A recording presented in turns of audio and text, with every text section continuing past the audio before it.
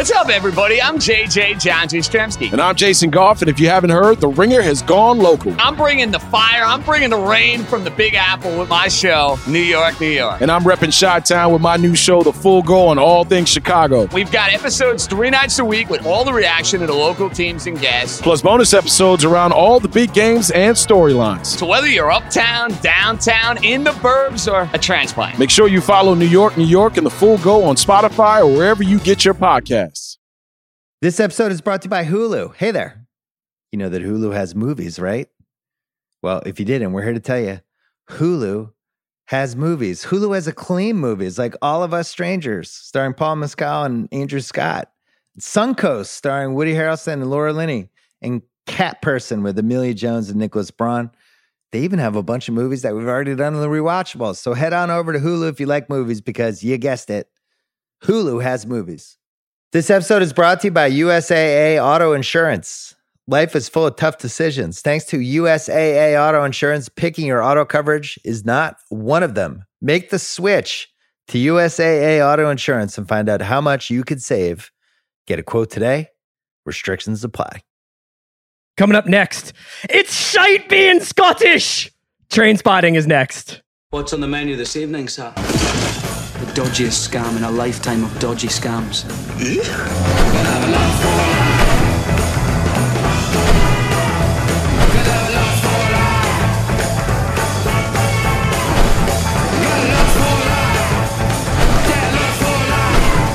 Choose leisure wear and matching luggage.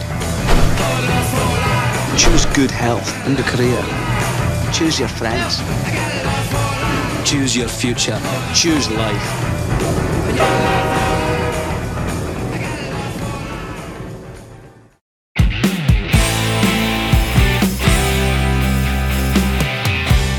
Oh, what's up, everybody? It's Chris Ryan, and I'm joined by my watch co-host and my best friend, Andy Greenwald, to talk about Trainspotting, a movie that I have to admit we have been pushing for like a bunch of K Street lobbyists for the majority of 2021, because it's the 25th anniversary of Trainspotting. It came out in February in the UK in 1996, and then it came out in the summer in 96 in the States.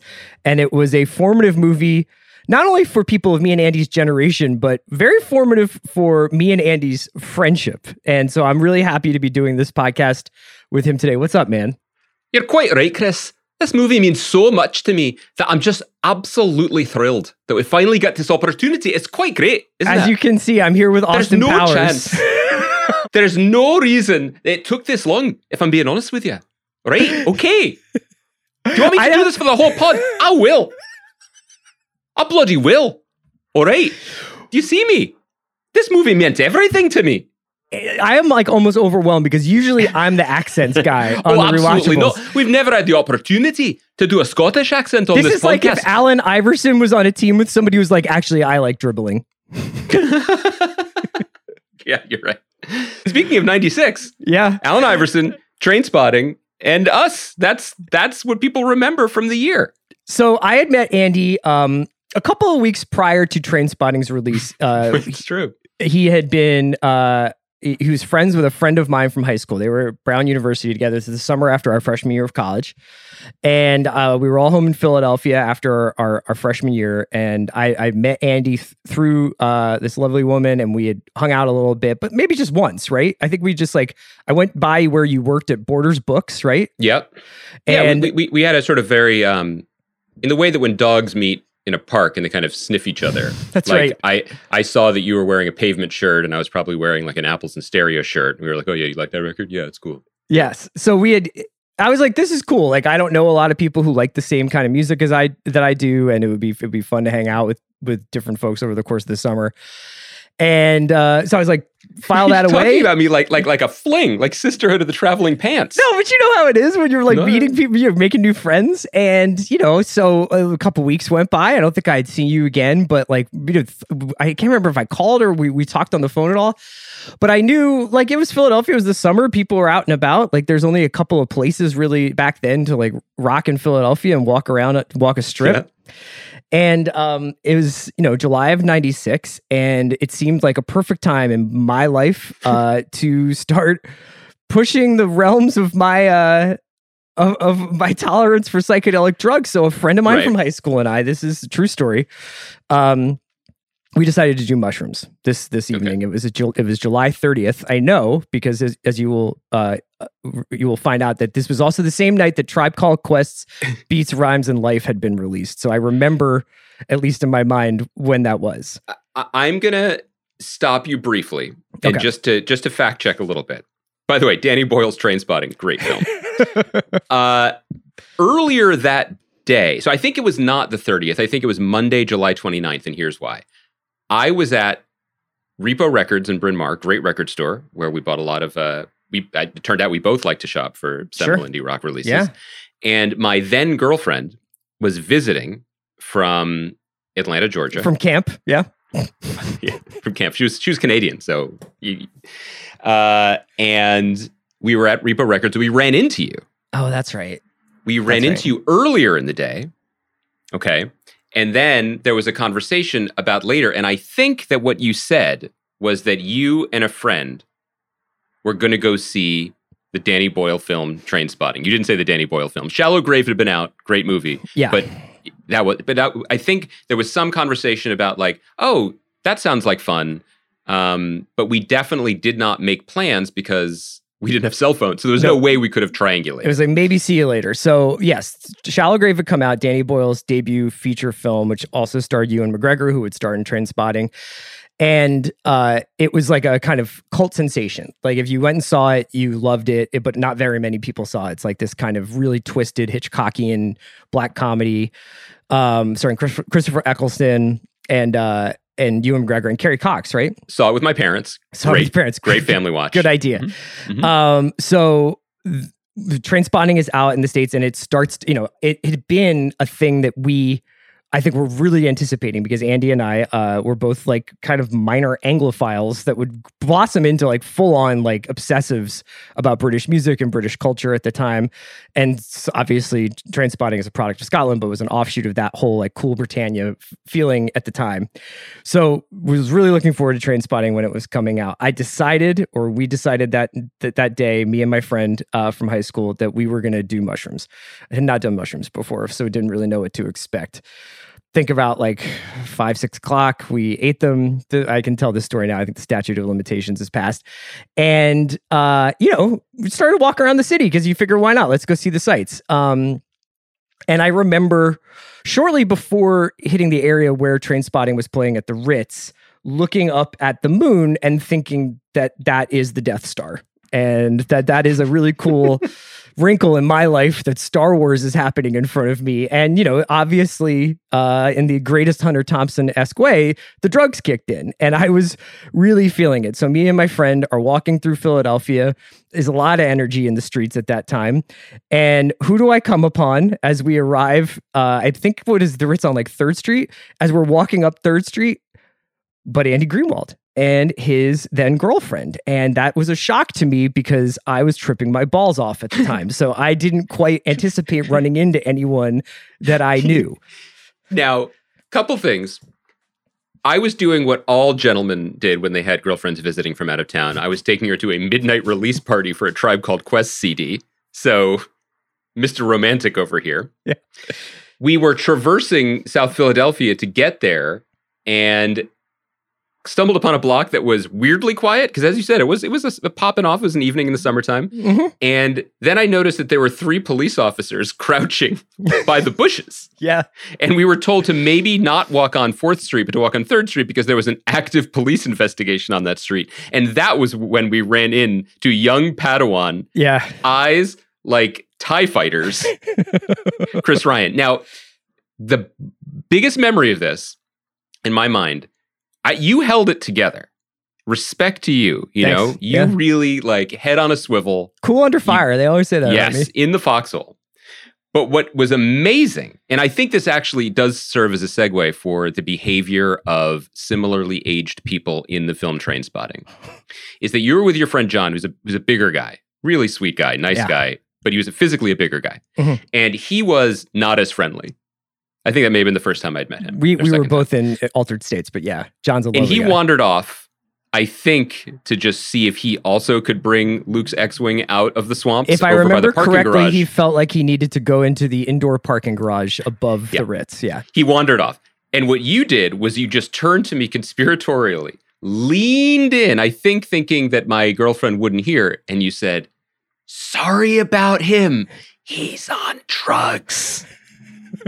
Thus proving that people on drugs can be unpredictable, some slightly entertaining, but also not very loyal. Yeah, fluid state of loyalty. We can sort of wrap up this reverie there, but I wanted to tell this story both of how Andy and I met, not only to show that this is a movie that's played a huge part in our lives, but it was also like something that I think at the time in 96, and this movie has stayed with me, was very much like a symbol of a cultural moment that I thought we could talk about. You know, before we started the podcast, Craig was actually asking me whether or not, because of Trainspotting and because of Fight Club a couple years later, whether there was just something nihilistic in the air about like, fuck society, fuck my responsibilities to this world, fuck me getting into the rat race, fuck like basically like the sort of inversion of the choose life, which is obviously a very sarcastic monologue that Mark Renton gives at the beginning of this movie, is about like shrugging off all of the expectations of modern life and choosing something, in the case of Fight Club, obviously bare knuckle boxing and violence, but in the case of Trainspotting,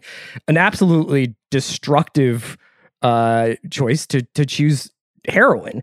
And, you know, at the time, obviously I had no experience with heroin, but like I felt seduced by the nihilism, I think, around there. And I also felt very seduced by the lifestyle that wasn't necessarily present in the movie, but was present around the movie. Yes, I think to that point, there is a case to be made, but I think it could only be made in hindsight, that the 90s were such a relatively stable decade. Certainly for those people living in America when the economy was expanding, wars were not within our shores. Like in retrospect, it seems like a very benign time. President's just playing the sax. It's just, everything's going great. Yeah. So you can look back and say that there was a rebelling against a kind of ennui that had settled into the Western world. And you could look at these movies as exemplars of that. As a 19-year-old coming to this movie, what really resonated with me then, and what I think has allowed the movie to stay as absolutely peerless as it is because it's not really a movie about drugs or about Scotland. It's really a movie about being exactly that age. It is a movie about youth. It is a movie about having limitless potential in some ways, but absolutely no idea what to do with it, about how crushing your options seem, about boredom, which is something that as a 44-year-old I long for. It'd be great to feel bored, but that was a thing, right? And I think to your second point, this movie has, to quote another great bard of the 90s, Stephen Malkmus, this movie had style for miles and miles. Yes. And the marketing and the way it really hit the vein, pun intended, of where the culture was going. As you said, like we were reading Melody Maker and NME, and we were desperate to buy like import CDs and hear all these new bands and these new sounds like trip hop and stuff that was coming from the UK. And then to see something that was just effortlessly cool, where there's these banner advertisements for a movie with a name that doesn't make sense to us. And characters that we don't know in states of like absolutely like the coolest looking people you could imagine, or at least the most interesting looking people you could imagine. We'll talk about this later on. But the movie had a $1.5 million pound budget and an 800,000 pound marketing budget. And you can tell. And to hear the movie coming, literally in terms of the soundtrack, as well as the kind of like what was then there was no such thing as viral marketing, but it was an effective marketing campaign, to feel it coming, to feel like you were about to feel the culture shift and you could be a part of it finally after years of, maybe being a little bit too young or still being in high school as we were. And then you see these posters with these characters with cool names like Sick Boy, and they are shot as if they are James Bond. We never heard of them, but they are our versions of these heroes. The photo shoots for the poster are probably more glamorous than the movie, way more glamorous than the movie itself. And so there was something thrilling, and I think it's probably, I don't know if this is how we planned it. Certainly, it's not how Craig planned it, but the fact that we have so much to talk about before we even talk about the movie is accurate, because it was a phenomenon. We knew it was a phenomenon in the UK early in the year. We're talking about a night when we could have seen it. Spoiler, we didn't see it that night. But by the time we saw it, it felt like catching the ski lift to the top of a triple black diamond. Like, it was moving and we wanted to be a part of it. Yeah. So, I mean, it also feels like a vestige of like the kind of monocultural era of popular culture, where the text, whether it was the movie or the book or whatever, but like the things that really either crossed over into huge mainstream success, like say like Purple Rain, or something that had like an incredible hold on people in a subcultural way, like say Trainspotting, and to some extent like Reservoir Dogs, which I think eventually crossed into the mainstream, but like it initially felt like a real underground punk rock thing. Mm-hmm. You know, it's not just the text, it's the soundtrack and the poster and the novel it was based on, and then going through all these sort of basically like obsessions with new Scottish fiction, because like Andy and I were both burgeoning kind of, I don't know, writers is like the right thing to say, but I think we both had like ideas that we wanted to be writers at some point in our lives, and were reading pretty voraciously at the time.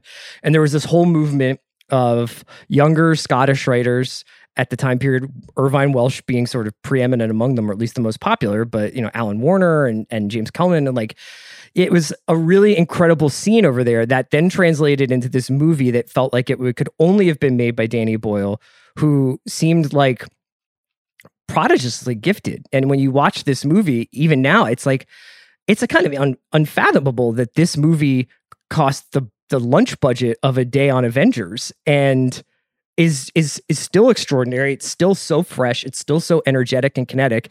And then you add in the music, which both was an encyclopedia of cool, with like Iggy Pop and Brian Eno and Lou Reed, and then basically the greatest hits of that 18-month stretch with Primal Scream, Underworld, and, you know, like Blur and more contemporary artists. Sleeper, yeah, and Pulp. Yeah. So you had this. It wasn't just a movie, it was a movement. Absolutely. And one that sent us both off, I think, on or down any number of rabbit holes in terms of our music fandom, in terms of the books that we read, in terms of what we wanted to see and what we expected to see from movies. And I'll say this at the beginning, like, I'm so happy to rewatch it.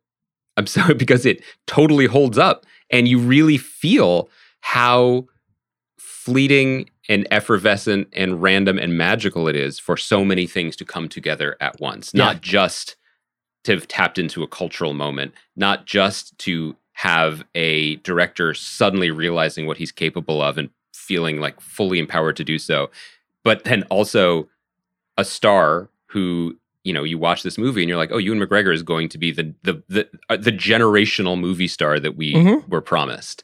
Kind of funny to think about that. I mean, while he's had a phenomenal career and we love him, he would then later fall out with Danny Boyle when Danny Boyle chose to work with the person who probably did become the generational movie star from our generation, DiCaprio. So Ewan McGregor was supposed to be in The Beach, which, speaking of seminal texts, like the Alex Gardner novel, The Beach, was like a really big deal.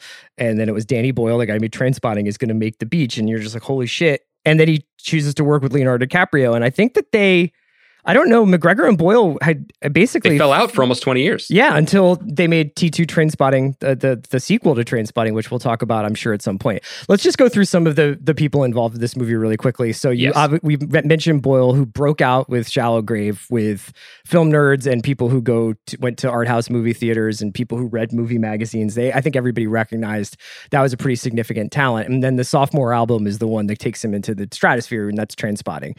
I don't think anybody was really ready for that.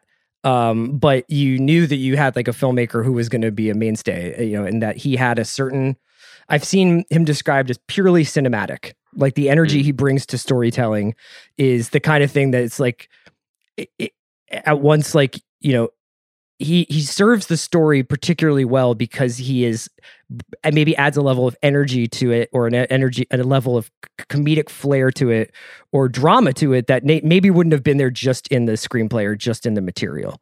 Without question. And we should say that he brought his team that he worked with for his first few movies along with him. So he's working with Andrew McDonald, who had produced Shallow Grave, and with John Hodge, screenwriter. And I think it's worth noting that the novel, Irvine Welsh's novel, had been published in 1993 and was kind of culty. both of us went on to read it and other books by him. It is not an easy read. No.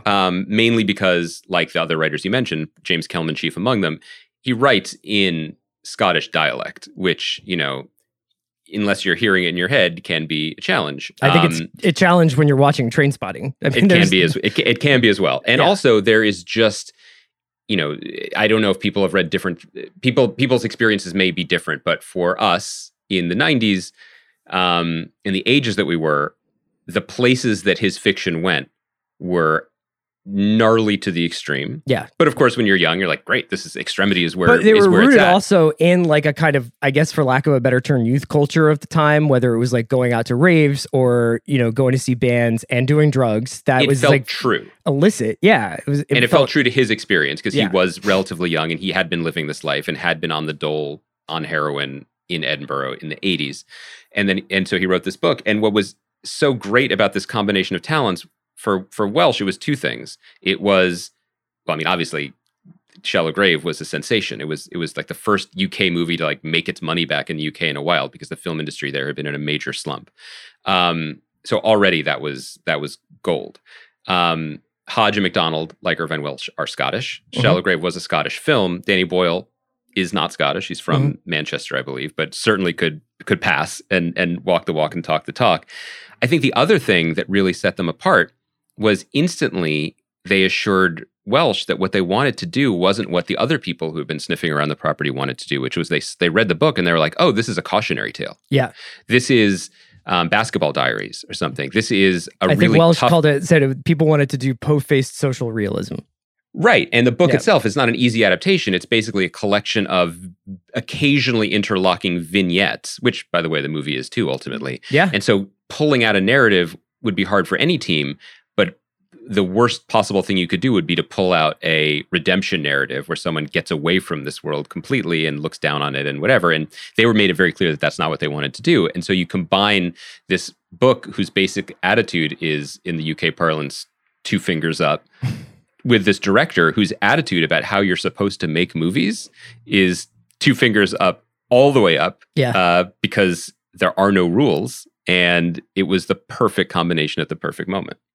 The actors involved in the story, it's one of those kind of once in a generation movies where the 4 or 5 unknowns who are in the ensemble all go on to have 20-year careers, 25-year careers after the fact. So obviously McGregor would go on to be in A Life Less Ordinary, but then would kind of get sucked up into the world of Star Wars, playing Obi-Wan Kenobi, a role that he is still playing to this day in a new Disney Plus series that'll come out probably next year.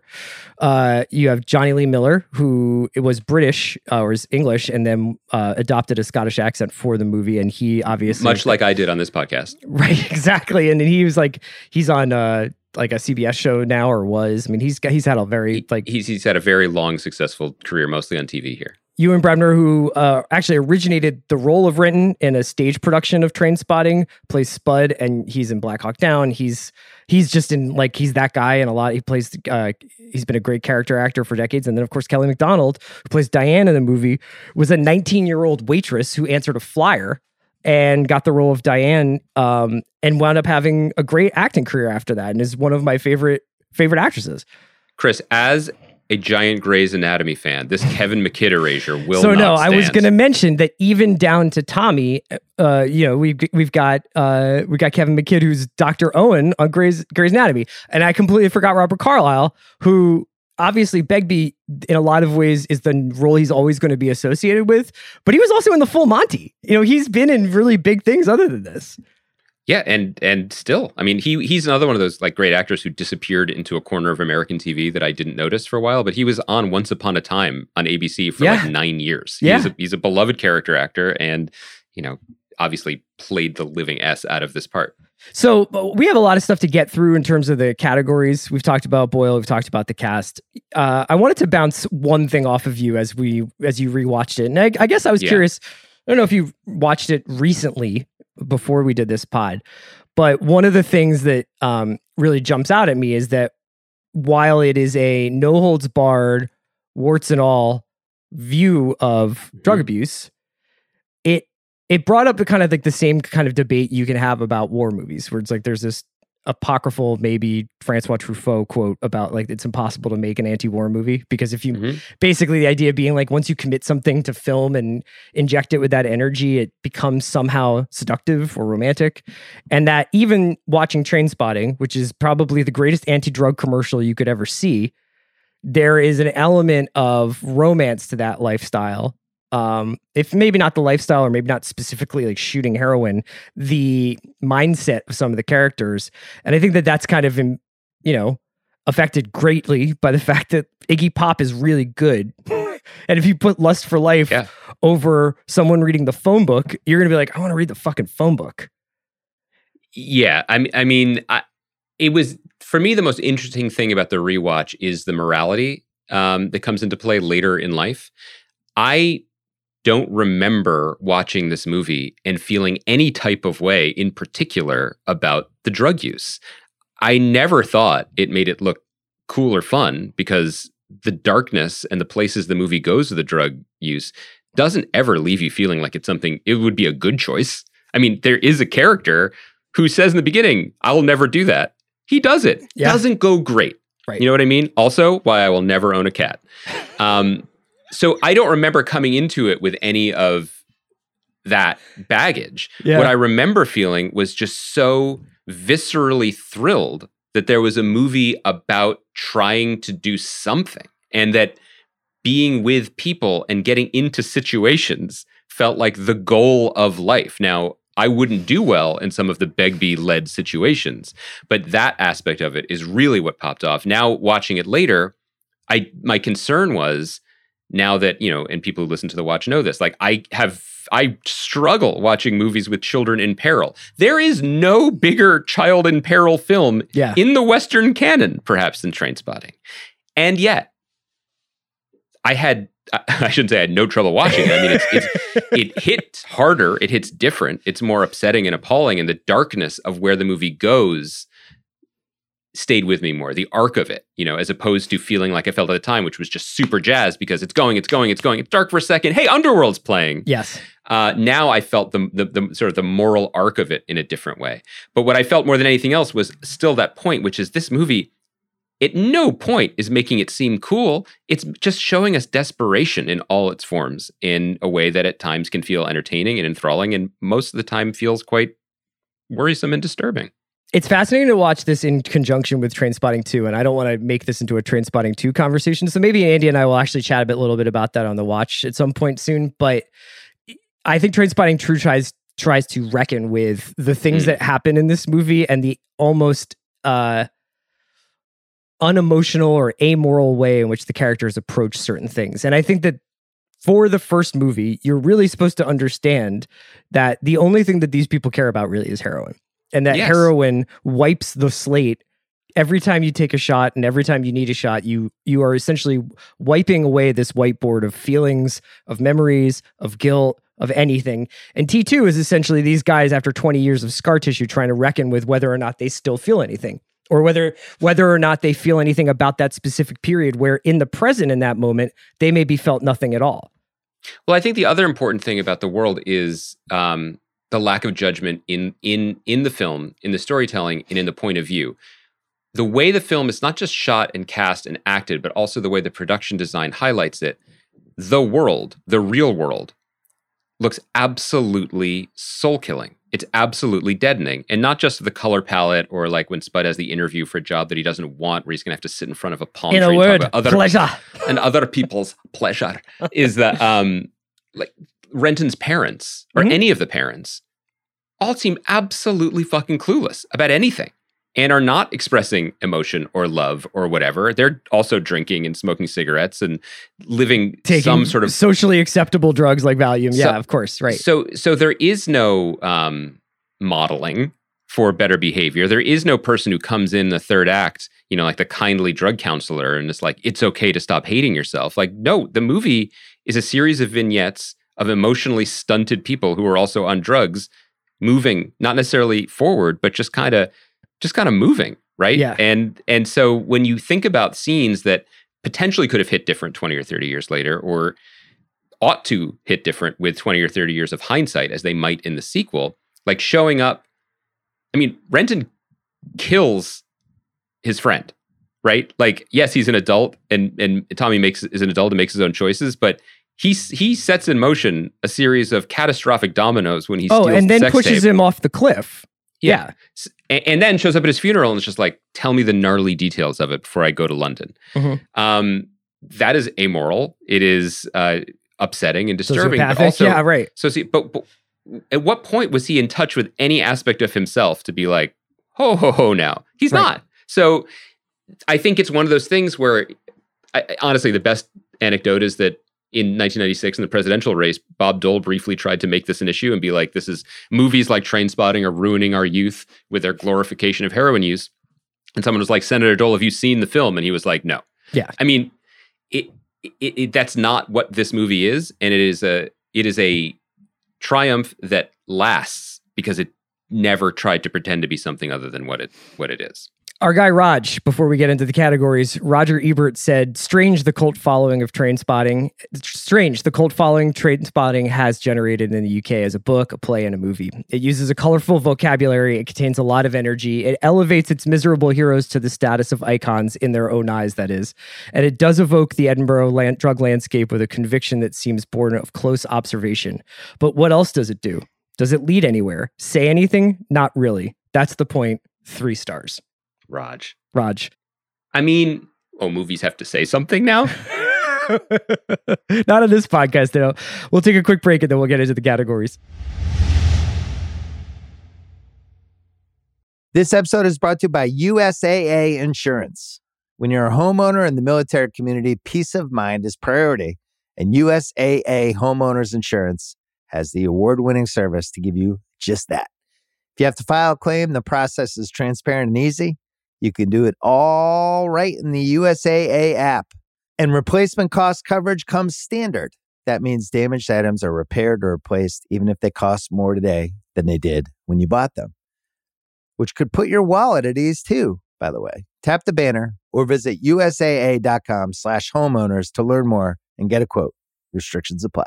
This episode is brought to you by Mint Mobile. If you're looking for ways to save in 2024, I have a little tip for y'all. And it's very simple and easy. Just switch to Mint Mobile. For a limited time, their wireless plans are $50 a month when you purchase a 3-month plan.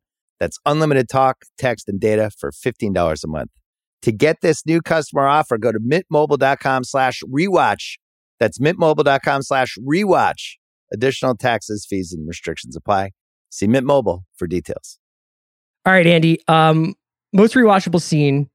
This movie very, I think, knowingly follows the Goodfellas model, where the first 45 minutes are, while some horrifying things happen within those 45 minutes, including the worst toilet in all of Scotland, it's pretty thrilling. It's a pretty energetic, pretty exciting, I dare I say, seductive 45 minutes of comedy, of great music, of people making incredibly funny cracks at one another. And so for that first 45 minutes, I think the most rewatchable scenes are very weighted into that area.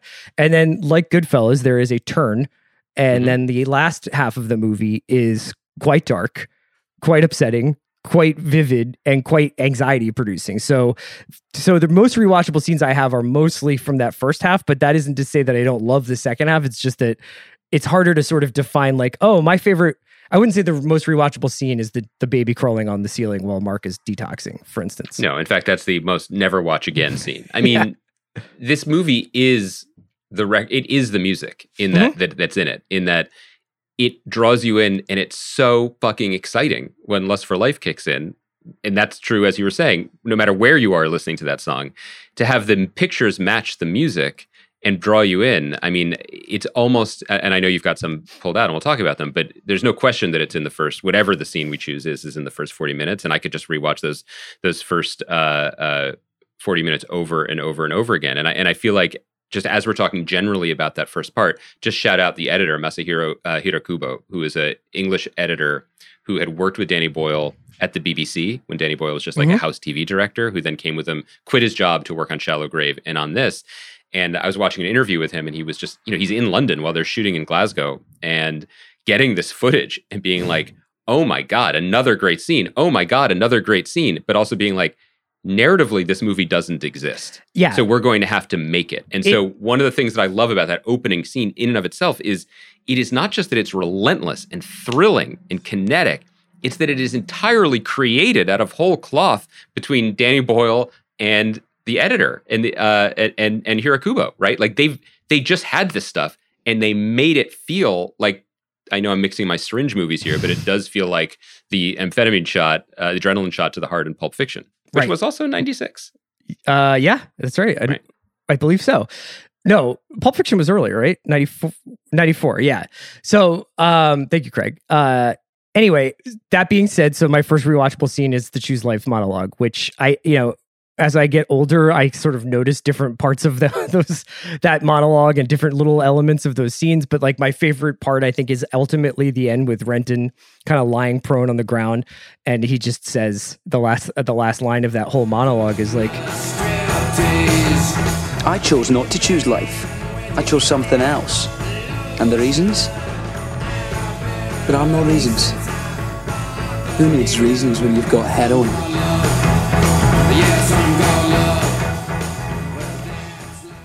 if you needed to know like what Renton's character is about, and if you were like, well, how could he do this to Tommy, and how could he run out on these guys at the end of the movie? It's like, that's why, because this is his brain chemistry, whether it's been rewired or whether he was always a kind of a little bit of a psycho. Like, this is how he thinks, you know, this is who he really is. So the Choose Life monologue, which basically goes through their five-a-side soccer match, and Johnny Lee Miller's first Bond monologue about, Sean Connery and Diamonds Are Forever. Talk about economy. I mean, we're going to talk about this throughout this podcast. I mean, the movie's only like 93 minutes, right? But like introducing the characters the way it does, like giving each of them this little moment to shine, but just the way they are in the soccer match, like the way they are behaving, that's telling us everything. And it's just so efficient and thrilling. Yeah, I mean, Begbie tackling a guy, Spud playing goalie, and just kind of being like, my bad. It's just amazing. Like, that pretty much leads into, there's a lot of comedy, I think, to the first effort to relinquish junk. I don't know that I often go back to the toilet scene, but like that whole meeting Irvine Welsh's Mikey Forrester character, which I'm sure we'll talk about at some point. I like the first trying to get off junk scene. Yeah, I mean, just again, like the filmmaking and the visual rhythm and comedy that Danny Boyle can get out of that scene with the monologue, the voiceover, the stacking up of the cans, all the things that he's going to need, and he's hammered himself in there, leading to, but first, what I really need. And then you see the wreckage of the barricade that he's made on the floor. Right. I would also nominate Spud's job interview. Mr. Murphy, what exactly attracts you to the leisure industry? In a word, pleasure. It's like my pleasure and other people's leisure. Do you see yourself as having any weaknesses? Oh yes, because I'm a bit of a perfectionist actually, yes, I am. See, for me, it's got to be the best, or there's nothing at all. Like, things get a bit dodgy, I just cannot be bothered. But his speed-riddled... a touch of speed. Just a trick. Because the whole idea of that scene is that like you have to be interested enough in getting the job that you're not going to violate like your parole, but not so good that you actually wind up having to work. Not parole, the dole. The dole, right? Because this was something that was very, very fascinating because for us as Americans in the 90s, because you'd slowly figure out from fiction, from movies, that the UK had a much more generous unemployment system than we did. That essentially underwrote a lot of creative endeavors. Which later, exactly, speaking of our love of Scotland, like finding out that bands that we loved, like for example, like Belle and Sebastian, their whole thing, like they were unemployed, but they got money from the dole to do a course at a university that led them to form a band. And then the school subsidized the recording of an album, which led to a 30-year career. Like, there were good outcomes like that, and then there were less good outcomes like Spud's job interview, but this was all culturally fascinating and quite different.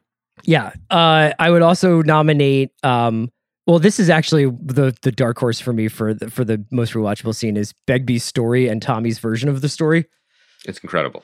Both because of Carlisle and McKidd, who are extraordinary in that scene, but just this is, if you're wondering, like, okay, show me the 2-minute game film, the highlight reel of how good Danny Boyle is the freeze frames now cutting away to Renton stealing Tommy's porno while Tommy's telling him the story, cut back to, Begbie's version of it, Tommy's version of it, and then ending with them sort of looking down on this from this balcony at a pub at this mayhem that Begbie has created.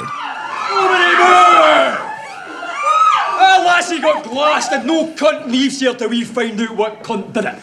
Who the fuck are you? Yes!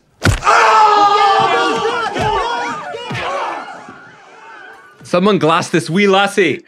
I had that in my section too, because again, it's like no one was ever going to mistake Irvine Welsh's Trainspotting for Madame Bovary, right? It was not a heavy novel that someone was going to approach and say, we have to do this justice and do it respectfully but it was never that. But there is a energy and a elasticity that Danny Boyle and his collaborators brought to it that is absolutely in that scene. Like, what's the best version of it? Because as you said, if you're thinking about it, it is either expositional bricklaying.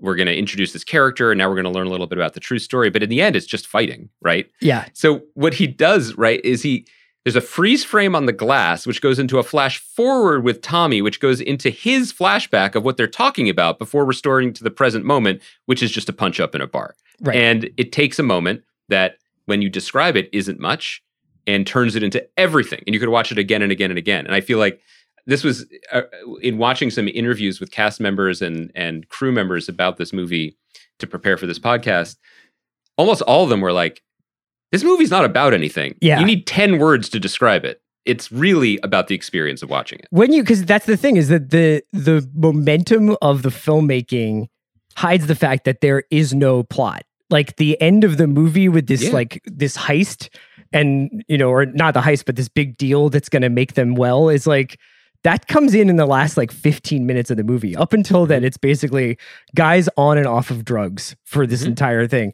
I would also say later in the film, when Begbie shows up in London, I always really love that when he's knocks the pot of noodles away and is always making him go buy cigarettes. I really like that kind of Mark's past coming to catch up with him. Hey, Rex!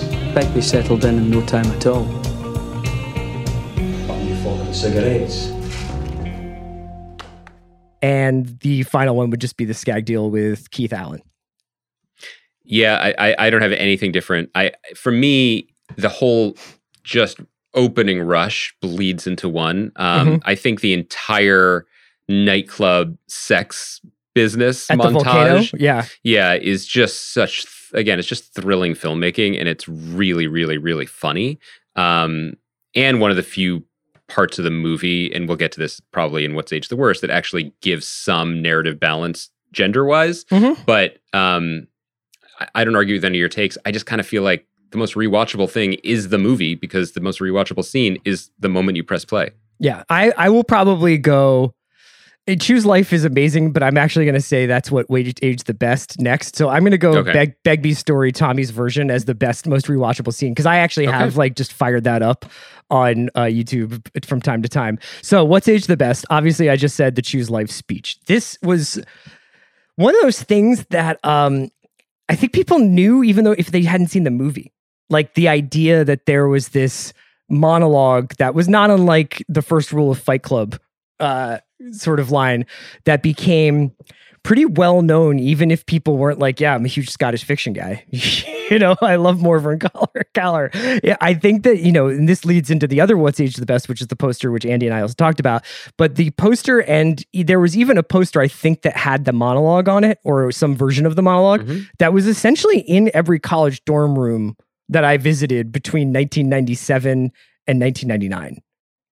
Yeah, I mean, so much of the 90s were about the collision between artists or public figures expressing rebellious, idiosyncratic, rage against the machine viewpoints, and the machine working as fast as it could at the time to co-opt them and rebrand them and sell them back to you. I mean, the commodification of dissent. Yeah, right. Exactly. Yeah. That's one of the most famous examples, as is, I think around this same time, either my freshman or sophomore year of college, is when Coke introduced OK Cola, which was just, with Daniel Clow's illustrations. It was just cherry flavored soda that was, branded to not impress people. Right. And so every so often it kind of works, right? Like if you watch the movie and you become a fan of it, Mark Renton is no one's idea of a countercultural visionary or leader, but it did tap into something that people were thinking and seeing and feeling about the world, which is everything is cookie cutter and this doesn't make sense. Yeah, and I think that the flourishes of surreality really help, which I would also add is one of my things that have aged the best. Is sometimes you can be watching a film, like I think some Terry Gilliam stuff for instance is you kind of are watching and you're like, this is a little bit like cheesy or corny when it kind of like leaves Earth's orbit and starts to become really like magical realist. But I actually think that some of those flourishes in this movie, the toilet and the overdose specifically, wind up providing like almost like a little bit of a pressure valve. Like it releases some pressure in the movie where you're like, I just saw a baby die. Like I need to have like something that kind of washes that away in a way psychologically, or even just like sensorily while I'm watching. And so the Boyle's ability to infuse this movie with things that are impossible, like Renton falling through these trap doors or swimming in a toilet to get opium suppositories, that also seems to have aged the best to me. I think the humor has aged the best. I think it's what you're speaking to. I mean, the movie is fucking funny, and it's funny in a very, very Scottish way. Fun fact, did an exchange program to Glasgow, Scotland in 1992. First memory is being picked up by the wonderful host family, the Moores, being driven. And it was summertime, so they like picked me up at like 8:30, and it was bright sunlight until like 11, and that was super weird. And being driven to their home, they're welcoming me into their home. It couldn't have been nicer. And I remember sitting in the back seat with 4 family members around me, and I could not understand a single word that they said, like not a word. Yeah, I got better at that. But the bigger point being that Scottish people are among the funniest people you will ever encounter in the world, with the darkest, most world-weary, most cynical, wonderful lack of ego sense of humor you can find. And it is a culture that is almost designed just to take the piss. And so that feeling that cuts through this movie absolutely takes the edge off of certain moments. That climbing into a toilet full of literal human shit turns into like a beautiful like Jacques Cousteau underwater montage. Yeah. And they made this for $1.5 million. I don't know how they did that. But also the humor makes, when the movie does hit you while it's hugging you, it makes it hit harder, I think. And I think that tone has aged so well because it's just so specific and so confident. You could say that this movie is very universal in the sense that it kind of captures a sort of late teen, early 20s nihilism very well, but the specific Scottishness of it is also aged the best. And I would say that's encapsulated in Renton's "It's shite being Scottish" speech that he gives when they're out like in the meadows there, and Tommy's like, doesn't this make you feel proud to be Scottish? Doesn't it make you proud to be Scottish? It's shite being Scottish! We're the lowest of the low! The scum of the fucking earth! The most wretched, miserable, servile, pathetic trash that was ever shot into civilization! Some people hate the English, I don't! They're just wankers! We, on the other hand, are colonised by wankers! Can't even find a decent culture to be colonised by! We're ruled by effete arseholes! It's a shite state of affairs to be in, Tommy, and all the fresh air in the world won't make any fucking difference! I should say that when I visited, that's one of the best moments and most quotable parts of the whole movie, for sure. On this exchange trip in 1992, some might say this is still the case. You might say this, but certainly in 1992, Chris, I had no understanding of soccer or world soccer or what any of it meant. Yeah. Euros were going on. And I remember going over to my host family, like friends or family and other kids on the exchange, and their families came and gathered at this house to watch a match in the Euros. I'd never heard of the Euros. And everyone was so dialed in. They were so locked in. They were screaming and shouting and cheering. And I was like, is Scotland winning? Like, no, mate, Scotland's not playing. We didn't qualify. And I was like, well, who are you cheering for? And they were, I'm going to get this wrong, but they were like, the Netherlands. Yeah. And I was like, why? And they were like, because they're playing fucking England. Yeah. So that was very, very well observed and rang very true. All these things are great. I think I do have a What's Age the Best, though, maybe pretty definitive, and that's the soundtrack. We talked a little bit about, what it was like when you're 17, 18, 19, and you get something like this. This was a golden age for movie soundtracks. We had Pulp Fiction, obviously. Dazed and Confused was a really informative soundtrack. Judgment Night, weirdly, kind of a big Judgment deal. Night shaped a lot of people's ideas about whether it was like okay to listen to both cool rock and cool rap at the same time, which, believe it or not, was sort of controversial at the time. But the Trainspotting thing, like, it just hit at exactly the moment it needed to hit for me and for Andy. Like, we were both getting really into not only contemporary music but the history of music, and it kind of curated the most perfectly cool experience I think you and I could imagine at that point, both in terms of the historical, like the Lou Reed, Iggy Pop element, but also this nightlife scene, this idea of going out and dancing all night to club music, which I don't think either of us really ever experienced full stop, much less got to experience when we were that age. But in fiction writing classes, we both wrote a lot of stories about that. Absolutely. But obviously this soundtrack and this movie is bookended by two of probably the most, notable or recognizable needle drops. Lust for Life opens this movie. It's the first thing you hear is the drums from Lust for Life. And then the movie closes with Underworld's Born Slippy, which is this cacophonous techno anthem that is incomprehensible to anybody from outside of the UK islands, and is yet become like this battle cry for something, for catharsis and ecstasy. Or lager mostly.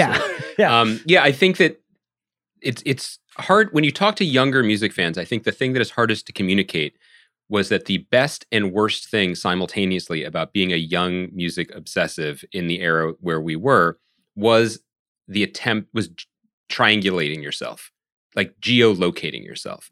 You could like something, and everything that you liked would open a door to something else. And that was fun. It was like tumbling down a set of stairs. Like, oh, this is the people who like REM also sometimes like the Smiths. Oh, well, the Smiths came up. What's this?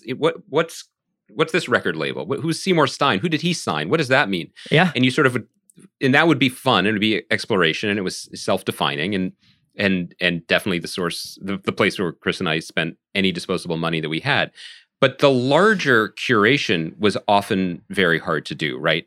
The idea that I love this now, and this is the current version or iteration or successor or descendant of something that happened 10 years ago, 20 years ago, 30 years ago. And what's good then is good now, and they're speaking to each other still.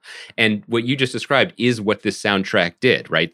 The bands of the moment, which in the UK were really like Pulp and Blur. And apparently, fun story, they asked Oasis to contribute, but Noel and Liam saw the title, thought it was literally about hobbyists who watch trains, and said, fuck off. But it had those bands on the soundtrack, but it also had the slightly just prior generation, Primal Scream, who were reinventing themselves into something kind of new and fascinating. You understood then that these bands listened to Lou Reed and Iggy Pop, and they were always cool. And anyone who told you otherwise was wrong. And then to your point, though, it opened up to the future. I mean, in the movie, Renton says music was changing or whatever. And it's not just the Underworld song, the Bedrock song that is not on streaming, For What You Dream Of, that's in the club. Mm-hmm.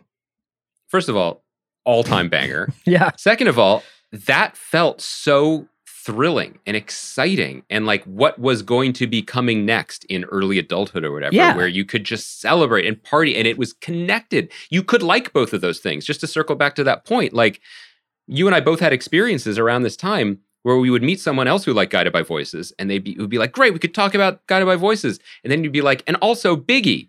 And they'd be like, why would you like that? No. They also decontextualized and recontextualized a lot of those songs. Like Perfect Day, I like solo Lou Reed. I'm probably a little bit closer to Sick Boy's estimation of solo Lou Reed compared to Velvet Underground. But, Perfect Day has now gone on to be used in countless movies and usually in movie trailers. I always think of Diane, the Kelly MacDonald character, singing Temptation by New Order while Mark's detoxing from heroin, and that song taking on this almost like weird otherworldly quality because she's just like singing it a cappella to him while he's freaking out. Like this the way that they use music in this movie, beyond even like the curation of the soundtrack, but the interpolation of the songs in the film, I think is really, really powerful. And I think it's probably in some ways what's aged the best. I agree with you. I think that it's probably also worth noting from what I've heard, I mean, this is anecdotal, but that Danny Boyle was pretty instrumental in the songs. Like he knew what songs he wanted, and his taste is all over it. So kudos to him. Yeah. But also I think that shows. I mean, this was not, although a lot of these bands were hugely popular, this was not market tested. You know what I mean? Like this was what he heard in his head that soundtracked the movie that didn't exist yet and that he wanted to make. And it still holds together. So I'll probably say soundtrack is what aged the best, but I will say that still to this day in my life, if I ever go to a gathering and the men and women naturally separate into separate groups, I always think of, what are you talking about? Football. What are you talking about? Shopping. I have taught my daughters that. That's my most quotable line. Football, you jumped the gun. Like, what are you talking about? Football. Like that is absolutely what all parties are like, and what it's always funny to me. Last thing, we can revisit this when we do the rewatchables and we do the 50th anniversary of this movie or whatever. Sure. But I do think that it's worth noting that Renton's view of gender fluidity has aged very well, where he says at the club, 1,000 years from now, there won't be any guys, there won't be any girls, just wankers. And it sounds all right to me. I don't think he's wrong. What's aged the worst? I have the big three. This might be the greatest big three in the history of what aged the worst for movies. Dead babies, feces, and drug withdrawal. Oh, there's a big four. There's a Mount Rushmore, buddy. What's the fourth? Underage sex. That's right. I mean, they don't say it in the movie, but in the book, Diane is 14. Yeah. So that hasn't aged super great, but I'm absolutely with you on the rest. I don't think in 1996 it was like, this is chill. No, and even Renton's not super chill about it, but I do think like when she's just like, I will blackmail you in order for you to sleep with me again. Yes. Okay. That does get it. I mean, like, I think the thing that it has going for it is like they reckon with that a little bit, even if it's still sort of the thing that I've always just tried to wrap my head around is her parents know, right? Like her parents are just cool with it. And he says, are you Diane's flatmates? Yeah. He's like, well, that's a new one. I know we're going to talk about how great Ewan McGregor is in the movie. This is a very low-key moment, but when he goes to the table and sits with them and just immediately acts like they're just boring, flatmates and just starts buttering toast that isn't his, is one of the best parts of his performance in the movie. I do want to circle back to what you said. Not a big visual representations of shit guy. Like that's just me neither. Not my move. Apologies to White Lotus finale fans. Like just never a big fan. And I guess one of the things that I had forgotten about was that we have not one, but two of the most intense cinematic depictions of feces ever. Yeah. Which, fun fact, apparently they used melted chocolate. Well, thank God for that. You know? The prop master was not method. So what's age? I'm going to go that those three are my what's age the worst. Do you have any other ones? This is very 2021 looking back on it. And I think that, I haven't watched the sequel. I look forward to doing it. I liked the women in the group, Gail and Lizzie and Diane. Yeah, I mean it would have been cool to have more of them in it. I think there's more of them probably in the book as well. There wasn't room for it, and also it was the 90s, so it wasn't going to be their movie. Right. It's true. So the sort of single gender POV of the movie itself. Yeah. Let's get into casting what ifs, because I've only really got two. Obviously, I mentioned Ewan Bremner was played Renton in the play version, in the theatrical version of the movie or of the screenplay. Christopher Eccleston, who had appeared in Shallow Grave and would go on to be Doctor Who and has had a very storied career, was originally up for Begbie, or was originally supposed to play Begbie. And he was the person that I think Danny Boyle saw in his mind when he read the character of Begbie. But, it's not only a what if just in terms of, would it have been an more interesting movie or less interesting movie with him in that role? It's just a fascinating what if in terms of Christopher Eccleston's career and also Robert Carlyle's career. I have one more. Does this mean that Christopher Eccleston is on Once Upon a Time? You know, if he does this role, quite possibly. I will add an interesting wrinkle to you that I discovered in my research. So, Carlisle had auditioned for Shallow Grave for the Ewan McGregor role, and was, I think, even before they had met or discovered Ewan McGregor, Carlisle was at least had the impression that he was one of the finalists for the role. He came in with 2 other actors to meet with Danny Boyle after having passed the first audition. And he sat with Danny Boyle and he'd read the scene, and Danny Boyle said, "That's great. Would you consider changing your accent a bit and making the character less working class?" And Robert Carlyle looked at Danny Boyle and said, "Actually, I would mind." And he was like, "Excuse me?" And he's like, "That's just not how I see the character." And he goes, "So you're sure about that?" And he's like, "Yes, I'm sure." And there was a pause. He said, "Okay, well, great. Well, thank you then." And Carlisle, in retrospect, was like, "I can't believe I just blew this chance to be in a movie. I really screwed up." Fast forward 2 years, he gets a call. He'd heard about Trainspotting, and not only had heard about it, he had also played Renton in a Glasgow reading of the play. He had done it. I mean, it was such a phenomenon in the theater world, whatever that counts for, that he had also spent time with that character and knew the world. He got the call from Danny Boyle, and he thought he was taking the piss. He thought he was being called in to be like just dunked on for what he had done last time. And instead, Danny Boyle sat down from him and said, "What part would you like to play?" And he said, I should tell you, Ewan's playing Renton. Right. And so apparently Carlisle said, "How about Sick Boy?" And Boyle said, because he thought it was similar. And he assumed that there was no way he was going to play Begbie, because Begbie, as in the book, is described more like Eccleston, which is at the very least a tall person. Taller guy. Yeah, bigger guy. A taller guy. And so, but Boyle was like, "I don't know. Have you considered Begbie?" And he's like, "I don't know." And he thought about it for a week, and he came back in and he said, "I still don't think." He's like, "I just don't see it. You know, I'm small," because Robert Carlyle is a short man. And apparently this is Robert Carlyle's quote.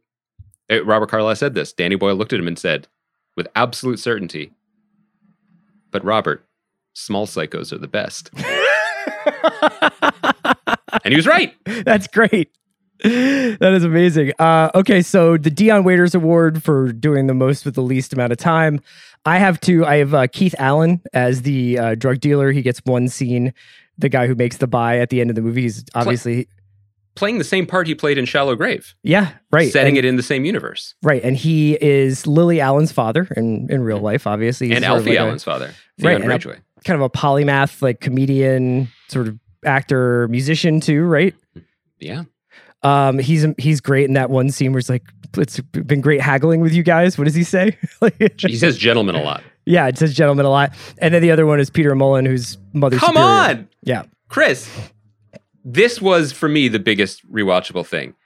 I never knew that was Peter Mullen, because when I saw the movie multiple times in the late 90s and early 2000s, that was just Mother Superior. You didn't know who Peter Mullen was, yeah. Fast forward 20 years, and after Top of the Lake, after Ozark, after Underground Railroad, after Quarry, it's Peter fucking Mullen right there. Yeah. And so when he shows up 3 minutes into the movie, I was off my head. I was so excited. He has one because of my... he's so great, especially when he can use his real accent. Yeah. He owns it. He's Instead phenomenal of being from the South all the time. Yeah. He does his scene with Renton when Renton comes in and he's going to get a shot, and they're like, "Oh, like, would the sir be dining with us tonight?" And he's just like, "No, I'll just go straight to the intravenous hard drug use." And he says, would you perhaps like some garlic bread?" Yes, right.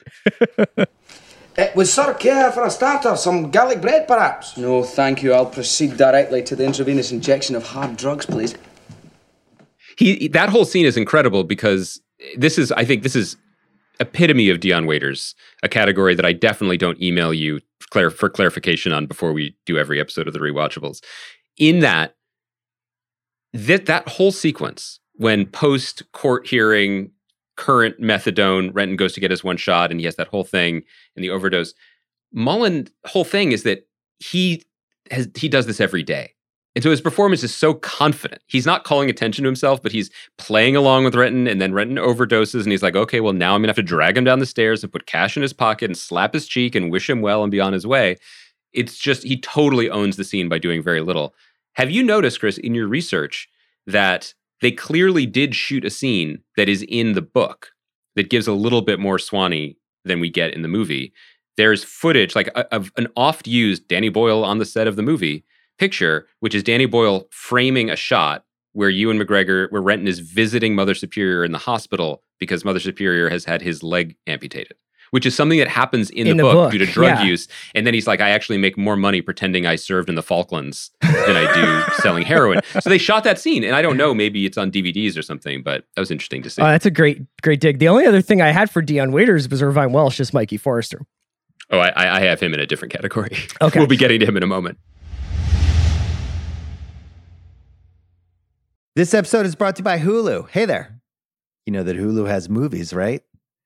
Well, if you didn't, we're here to tell you, Hulu has movies. Hulu has acclaimed movies like All of Us Strangers, starring Paul Mescal and Andrew Scott. Suncoast, starring Woody Harrelson and Laura Linney. And Cat Person with Amelia Jones and Nicholas Braun. They even have a bunch of movies that we've already done in the rewatchables. So head on over to Hulu if you like movies because you guessed it, Hulu has movies. This episode is brought to you by Nissan SUV. Everything's better on a bigger screen, right? I mean, I remember seeing Raiders of the Lost Ark on a big screen and feeling like my life had just changed. People felt that way about Oppenheimer recently. Sometimes you need to see stuff on the big screen. That's why the 2024 Nissan Rogue has Google built right into its 12.3-inch touchscreen infotainment system. With Google Maps, Assistant, and more right there, you can really see what's up ahead, and you don't even need to connect your phone. Find your new adventure with a Nissan SUV. Learn more about the Rogue, Pathfinder, and Armada SUVs at nissanusa.com. So Apex Mountain. In a way, I think that even though I would count this as among the best work that a lot of these people did, I wouldn't say it was necessarily their Apex Mountain. Boyle, obviously, has won Oscars. He's made Hollywood blockbusters. He made 28 Days Later and Steve Jobs and Slumdog Millionaire and 127 Hours. McGregor, I guess you could say this sets him up. I mean, he's the star of this movie. He's essentially like the Malcolm McDowell of his generation. And I think this obviously gets him the role in some ways in Star Wars. But I would allow McGregor, but McGregor's had so many peaks and valleys of his career since then. Johnny Lee Miller, I'd probably say this is his Apex Mountain. Ewan Bremner, I would probably say this is his Apex Mountain. Not Kelly MacDonald, who went on to do a lot of really great things. I have a question, though. It's a little meta. Does Sick Boy invent Apex Mountain? Is his unifying theory of having it and losing it essentially the first appearance of Apex Mountain, even if not by name, but maybe by concept? I love what you're saying, and I do think it's worth, I know, look, I don't come on this podcast enough to suggest changing the rules or anything, but there could be a category that comes up occasionally, the Sick Boy inflection point or the Sick Boy come down, where is this the movie where the descent begins from greatness to fineness? Or is the Sick Boy come down moment the In the Name of the Rose, where it's just like someone who's already down the other side of Apex Mountain suddenly hits a bump that lifts them back up again. Right. So that's what they're talking about Sean Connery in the Name of the Rose as like this one thing that he does on the way down in his career that's worthwhile. And Ewan McGregor's like, well, what about The Untouchables? And he's just like, I don't rate that at all. But remember, the way Ewan McGregor says, Academy Award. It reminds me of the way my father used to say cheese steak. It's like you put the emphasis on the wrong word, and I've never stopped thinking about it. What does he say? He's like, that means fuck all. I don't rate that one at all. It's that whole thing. Yeah, that's great. So it's basically this idea of at one time you've got it and then you lose it and it's gone forever. All walks of life. George Best, the famous footballer, for example, had it, lost it. David Bowie, Lou Reed, and Renton's like, some of his solo stuff's not bad. No, it's not bad, but it's not great either. And in your heart, you kind of know, although it sounds all right, it's actually shite, which it is. That is basically the description of Apex Mountain, I think. I think it's accurate. I think I only have two nominees. I don't know if you had more for this category. One is Robert Carlyle. I mean, who's had a phenomenal career, who I would love to see act in anything, but he is on fire. He's incredible in T2, though. I would just say. I mean, that's not his Apex Mountain. I was just mentioning that he's very, very good in T2. I think, he's always good in everything, but just in terms of right character, right moment, I mean, it's pretty undeniable what he brings to this movie. This is probably breaking the rules because it should be an actor, and we already talked about it a little bit, but I didn't actually say what I believe, which is that Born Slippy in Trainspotting is the greatest needle drop of all time. Oh, amazing. So Apex Mountain for needle drops? For needle drops. And God damn it. Nothing has ever made me feel in a movie musically the way this song makes me feel when it came in. I'd never heard it before, and it's not just when the drums hit. It's how pre-nostalgic and melancholic those keys are leading up to them, and the washes of sound, and it feels like escape, but escape into purgatory, and you don't know what's coming, and you can't control what's coming. And then that crazy smile he gives. But rewatching it again, I do think the brilliant thing about it, and this may be Danny Boyle, it may be Masahiro Hirakubo, because Danny Boyle sent him the track and was like, I want this at the end of the movie. Right. But it was, I think, Hirakubo who started it when he did. And it starts not when Renton, in my memory, the music is just playing when Renton decides to steal, or when he steals the money. It's not. It starts when he decides to steal it. And that moment is when Begbie humiliates him after the fight and says, get me a fucking cigarette. And put it in his mouth. He puts the cigarette in his mouth. He lights it, and the first keys hit. And you're like, now we're going a different direction. And I get chills thinking about it. That's Apex Mountain for me. Yeah, I mean, the way that they use music to illustrate certain emotional moments, like, whether it's like playing Mile End by Pulp when he's in London and sort of enjoying his life, and that kind of does capture this sort of cosmopolitan London life at the time. It's pretty, like, it's really, really subtle. Sometimes it adds a different emotional texture to the scenes. Yeah, like, you could make an argument that like Born Slippy, Layla, and Goodfellas. I mean, I'm sure people. That's the other strong contender. I didn't want to pretend that wasn't part of it. But yeah, that's a great Apex Mountain. Let's go with that. Let's go with Born Slippy as Apex Mountain for needle drops. Wow, I can't believe I got you on my team. This would never happen if Bill was here. But for Joey Pants, I have James Cosmo as Renton's dad. He is basically James Cosmo in every movie there's any Scottish people, including Braveheart. He's also in His Dark Materials. And then I had he's in Highlander too. Yeah, he gets after it. And then I also had Shirley Henderson, who is an actress I'm not exactly like super familiar with. I think she's in the Harry Potter movies. I love Shirley Henderson. I will show up and show out for Shirley Henderson, one of the most underrated and underappreciated screen actors of our time. Wow. Scottish actress who has a small part in this movie. She's in Happy Valley too, right? Yeah, she was in Happy Valley on TV. She's always working, but she's in this movie, she's the one who has one of the more quotable lines, "Sex, Spud, casual sex," as she's stripping him down.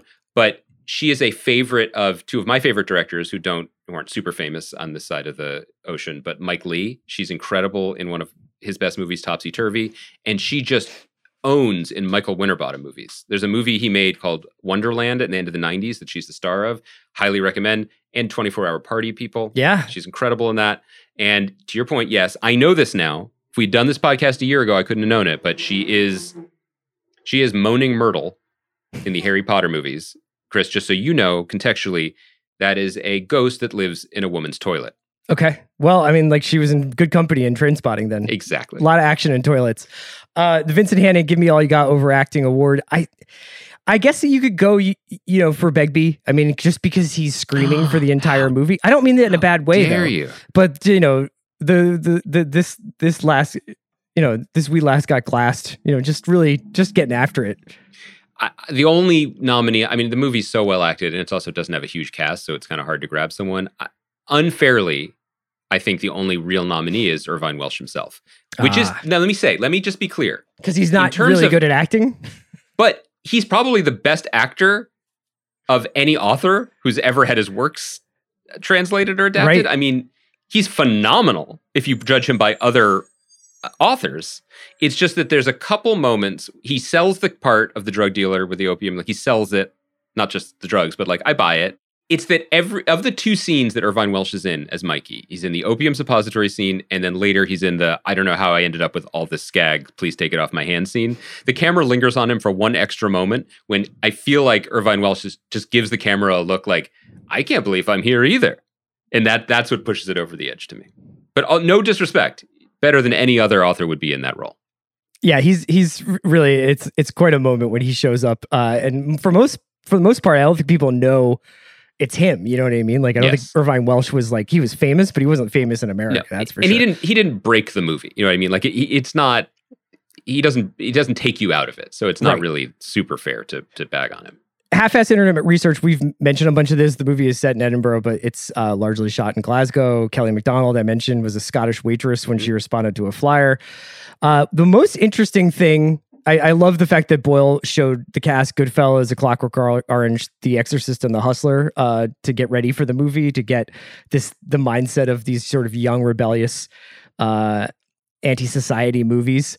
But the most interesting thing I came across in my research was Robert Carlyle gave Begbie a backstory that he was a closeted gay man, and that's why he has the reaction that he has when he picks up the girl in the club who winds up being a man, and that he had like all this stuff banging around his head, and that this was what sort of drove this guy to the edge a lot. Yes, and that he mentioned it to Danny Boyle, who who supported that backstory vision of the character. And it's interesting to hear Carlyle talk about it, because the moment that did it for him, there are a lot of details, and obviously just like the absolutely burning but somehow closeted rage inside of him that keeps reaching out. But specifically the moment you're talking about, where he picks up a woman who is either transgender or we don't really know, but what he does in that moment is almost un-Begbie-like. Begbie does not take out his punishment on the person in the car with him.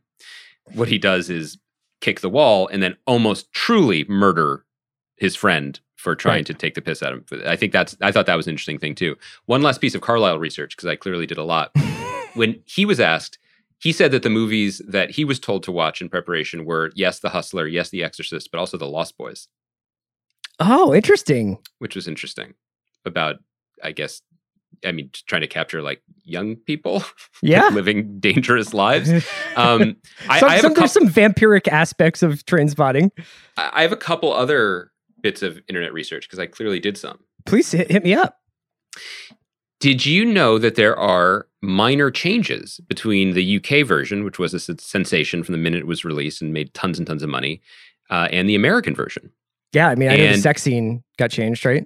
The sex scene got changed. Well, the biggest one, and this is so Jack Valenti's MPAA in the 90s, like the needle going in, like lingering on injection shots, they had to take out a few milliseconds there, because if you had actually, the reasoning, I guess, is if you see the needle go in, it'll make you want to do it more, which is actually, I believe, the opposite to be true.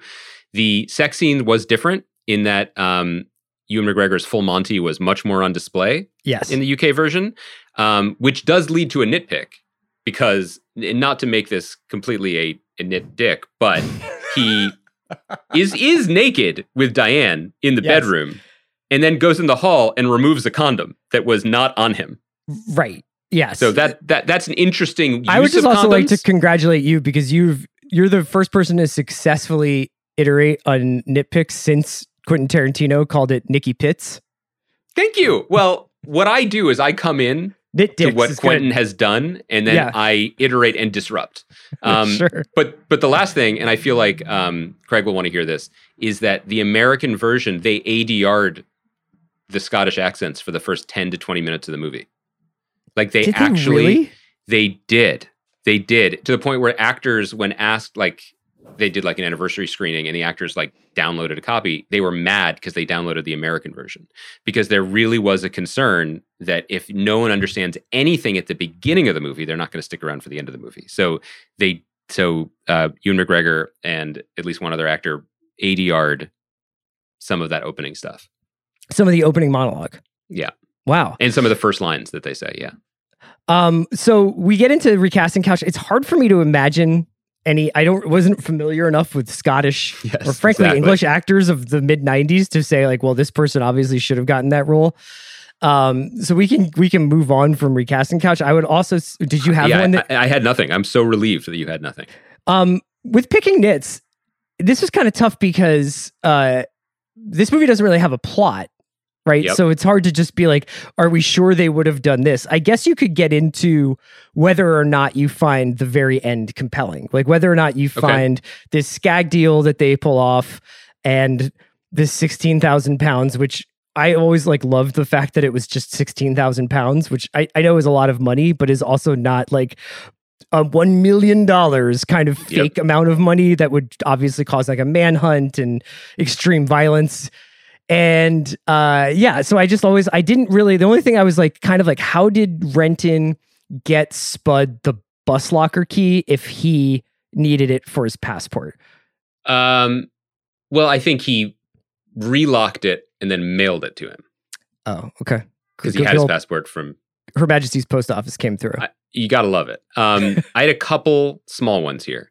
One, I don't know if you felt this way, and again, this is not a genuine nitpick, but the way AIDS suddenly shows up as a thing in the movie, like 50 minutes in, when suddenly after like his fifth go round, his parents are like, "We should find out if you have HIV or not."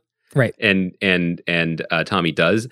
My sense is that they were paying, that felt right dramatically and emotionally and true to the book and the world that it was depicting.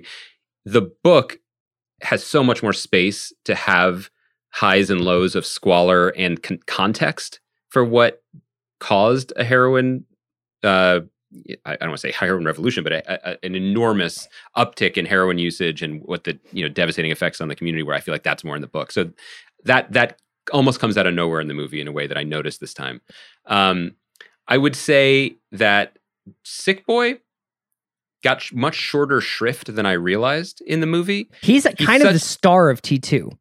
I'm very interested in hearing that, because if you look at the movie in retrospect, the first one, his arc that we don't notice, that we are almost have narrated to us, is emotionally very interesting and compelling. The idea that he is the baby's dad, that he's now become so not just disillusioned and high, but he's now completely nihilistic because of it. And he's pimping. I mean, like all those details of who he actually is and he's become is kind of falls under the sway of Renton's story and his escape at the end. So good to hear. You mentioned that backstory. I think it's worth noting in case people are just so that they've never really gotten into Irvine Welsh, but are now like thinking of going off the deep end with it.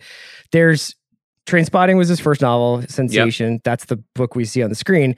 He did a sequel to Trainspotting called Porno, which is set about 10 years after the Trainspotting story. He also did a book called Skag Boys, which is about Renton and Sick Boy right as they're getting into heroin. Like so it's kind of a prequel. And I think he did another sequel to Trainspotting. Am I right?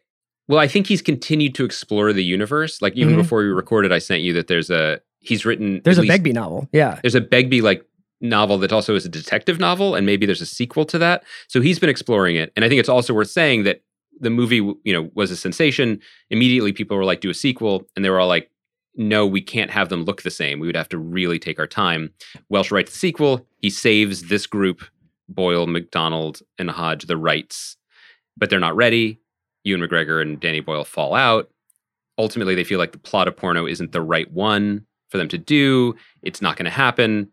McGregor and Boyle make up, and then they come together for the sequel that I think we'll talk about on the watch, but is kind of an amalgamation of Welsh's novels, plural, and the experiences and point of view and perspective and goals of the creative team of this movie. Yeah, and also I think reckons with it. There's something very interesting about the fact that in that movie, I don't think it's really hidden. It's like Johnny Lee Miller's had a very good career. He didn't have Ewan McGregor's career, and that is kind of that subtext is almost on the surface in the movie itself, where they're just kind of like, you left and we were kind of left here to sort of sift through what you left behind. So last two nits before we move on.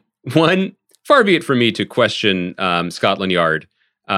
Begbie's vigilante status seems a little murky because he's just like, I'm on the run, but let's go back to Scotland to do a drug deal and then let's take the bus back.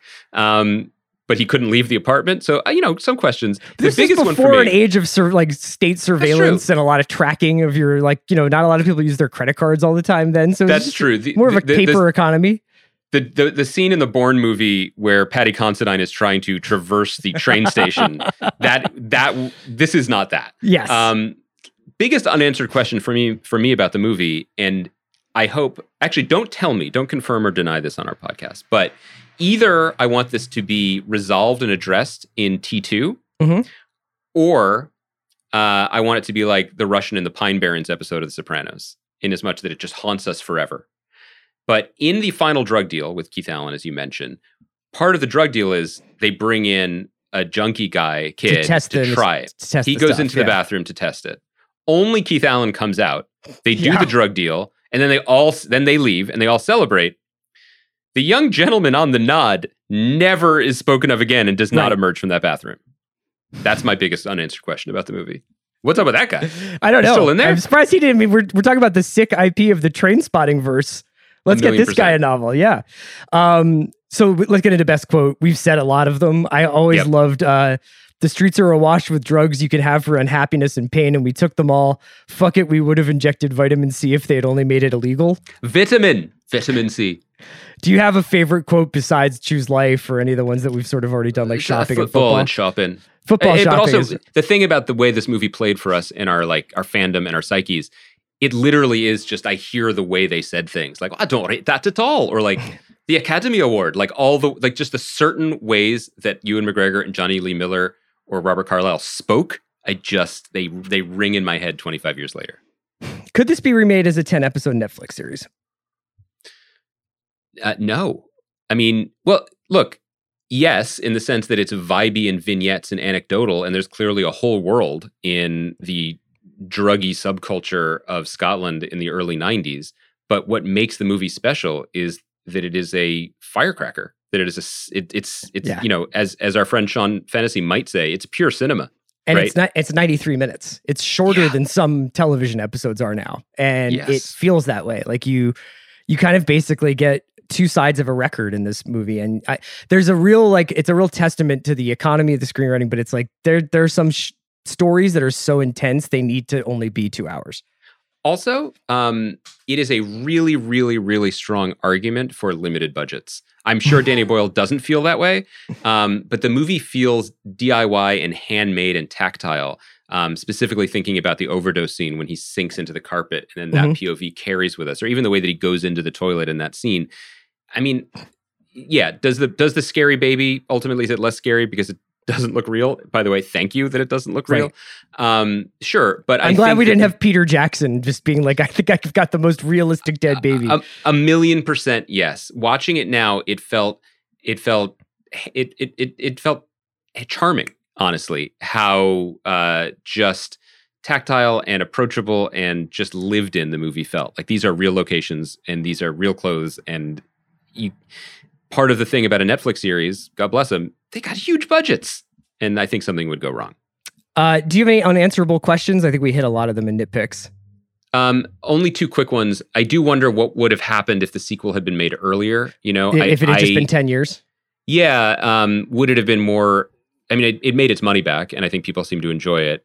I said to you off air, I cannot believe that I never even engaged with the sequel to one of my all-time favorite movies, and then I realized it came out within the sort of 2-month Halo amnesia effect of having a baby. So it's as if it didn't happen to me. But I do wonder if it would have tapped into a different cultural zeitgeist if it had come out earlier. Other one is, what would Kevin McKidd's career be like if he hadn't gone on vacation the day that they shot the promo photos?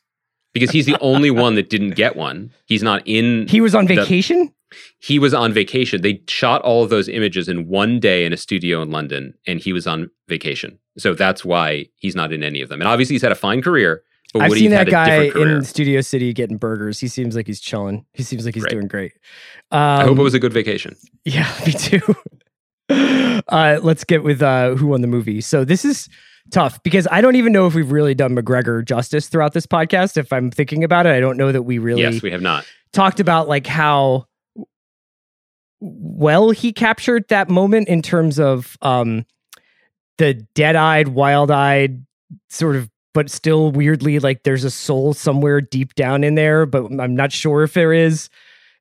Persona and attitude of this character, Renton. I think he also was able to be incredibly funny and incredibly, I guess, sexy. It's worth saying, like he was sort of a heartthrob at the time. And I think he still is to some people. And yeah, I think that his ability as a leading man to kind of still make this movie feel relatable, even if it was about really unrelatable behavior for most people, was pretty amazing. So I think you have to give him a lot of credit. But for me, personally, I just think on rewatch, it's Boyle. And I just think it's Boyle's vision of the movie and his ability to kind of creatively unlock certain doors that I don't think many other filmmakers could have thought of. I don't think you're wrong. I just want to piggyback and say Ewan McGregor in this movie in 1996 was revelatory. Yeah. And still is watching it. I mean, he is, if the movie is about heroin, he is cocaine. He is so ecstatic in every frame, even when he's nodding off or screaming under the covers, right? Like he is so 360 degrees just alive and compelling and charismatic and funny and cool. And everybody wanted to be him or sleep with him or cast him or just hang out with him in a way that, you know, is harder and harder to come by in our, you know, surveillance state celebrity age. And that's still thrilling to watch. He's just awesome. I agree with you about Danny Boyle. I have 3 other nominees, and maybe we could just end on one of them since we're basically there. One, the soundtrack, you could make the case won the movie for the movie. Similarly, the marketing team, bravo. Everything they did was brilliant. Love marketing. Including the color choice, you know, just the orange and gray. Yeah. The orange and gray. I mean, it's still not just visually arresting, it's visually appealing. Like it's also like what so I think cool. of when if you ever see those colors together, you're like, oh, Trainspotting. Yes. And not just for us, it's not just font. Yeah. Yes. It's not in the way that, like, on the British UK poster, which was the one to have in your dorm room, by the way, the rating, which was 18, is right underneath the G. Like, it's right there. They're like, there's no question that you need to be a little bit older to watch this movie. But just thinking about those color scheme and this font, like hanging in Virgin megastores all around the world, you know what I mean? It's just was everywhere. But honestly, Chris, and I feel like maybe this is where we want to end it, just with our, so we don't ruin our high. You know who won the movie? Mushrooms. People who were 19 in 1996 won the movie. Yeah. Because they threw a fastball, and shout out to your Little League career, we had the pitch frame perfectly to catch it right over the middle of the plate. It's something that I think that you and I are not the right people to answer this question, but I wonder whether or not people who are 19 get a movie like this anymore. You know, whether there's like a generational defining movie for people, or whether that stuff has moved into different kinds of. Yeah, I'm sure there's a very, very compelling TikTok that they enjoy. I think that's great. That's right. But it's people doing like hand gestures to Sally Rooney books on TikTok. That's what captured their generation. It is. Because to your point, to be 19 in 1996 and this movie comes out, you don't just get one night at the cinema or one night on mushrooms near a cinema as you were. You get a all-you-can-eat pass to the Sizzler buffet of a whole new culture. Yeah. And it was thrilling. And so my memory of this movie, it's not just that night with you. It's seeing it in the theater in the summer. It's seeing it back at college in the fall with other friends. It's listening to the soundtrack. It's talking about it. It's then being like, oh, there's reading the novels and all of his books and reading, you know, convincing myself that James Kelman's How Late It Was, How Late made a lot of sense to me, even though it didn't have punctuation and anyone named Bob was spelled B-O-A-B, Bob. So it was just a roadmap for the next few months or years of life. And we won. That was awesome. Yeah, we won. How about that? Andy, I met you 25 years ago. I can't believe we're doing a podcast, which we wouldn't have understood what that meant, but we got to talk about that moment and we got to talk about this movie that means so much to us. So thanks so much for doing this with me. Thank you. And thank you to Craig for not giving us a sick boy speech about where we are, Chris and I, in our respective trip down the mountain. I appreciate that. Rewatchables is produced by Craig Holbeck. We will be back next week. Thanks for joining us.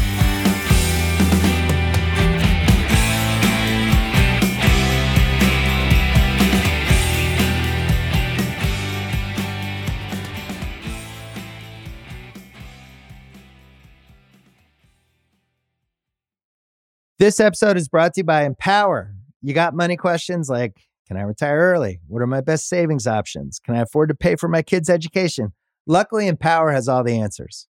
With Empower's real-time dashboard and real live conversations, you get clarity on your real life financial goals. So join 18 million Americans and empower what's next.